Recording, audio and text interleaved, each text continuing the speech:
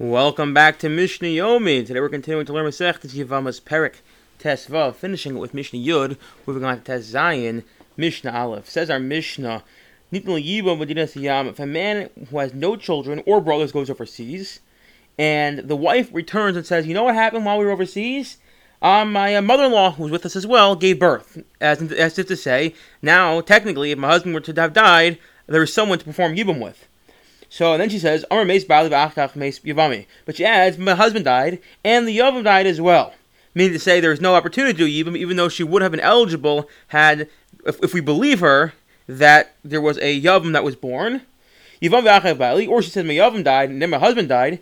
Then she's believed. Again, playing off the previous Mishnah, that we rely basically on what the status was when she left. And since when she left, she was not eligible for Yibum because she didn't have any brothers-in-law. So if she said she had one and then he died, or she had one and her husband died and then and then he died, however you slice it, we're going to believe her to maintain the status quo. She's not eligible for Yibum.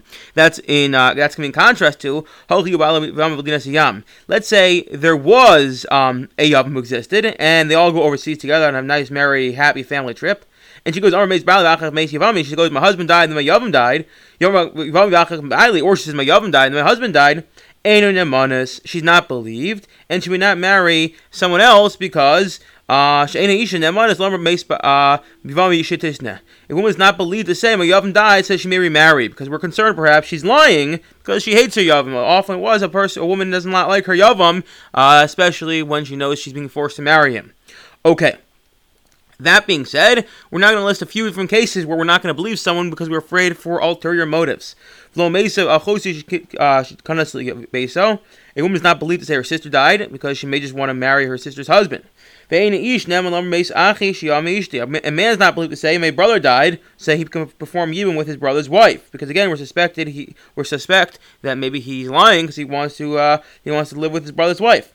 Nor is man believed to say my wife died, so he may marry his sister. Okay, again, all those cases we're not going to believe have a leniency to accept a single witness in testimony. Mishnah Aleph of Perek 16 of Perek Tes Zayin. A woman has no children, and her husband and the co-wife go overseas. Now, at this point, the husband has no children from anyone. And they come and say, Meis Balecha. They come and say your husband died. So she can't get married because perhaps her husband really never had any children, but she also can't perform Yibum. She has to wait to ascertain, did the tzrara, the co-wife, is she pregnant? Did she have a baby? Meaning to say that she has to be concerned, maybe the co-wife had a baby, so she can't marry anyone else, but she also has to be concerned and figure out what her status is. Now, that being said, if she has her mother-in-law who goes overseas, if her mother-in-law is the one who goes overseas, we don't have to be concerned. Again, this case would be that her husband has no brothers, and her husband has no brothers, and her husband and her mother-in-law go overseas, and then they say her husband died. She does not have to be concerned that her mother-in-law had a baby in the interim, because there's so many variables at play here, so many sveikos. Even if it's true, again, first of all, maybe she didn't have one, so let's say it's 50-50. Why not? And even if it's true, maybe it was a girl, or maybe it was a boy who wasn't viable. Because there's so many different sveikos here, we say you don't have to be concerned.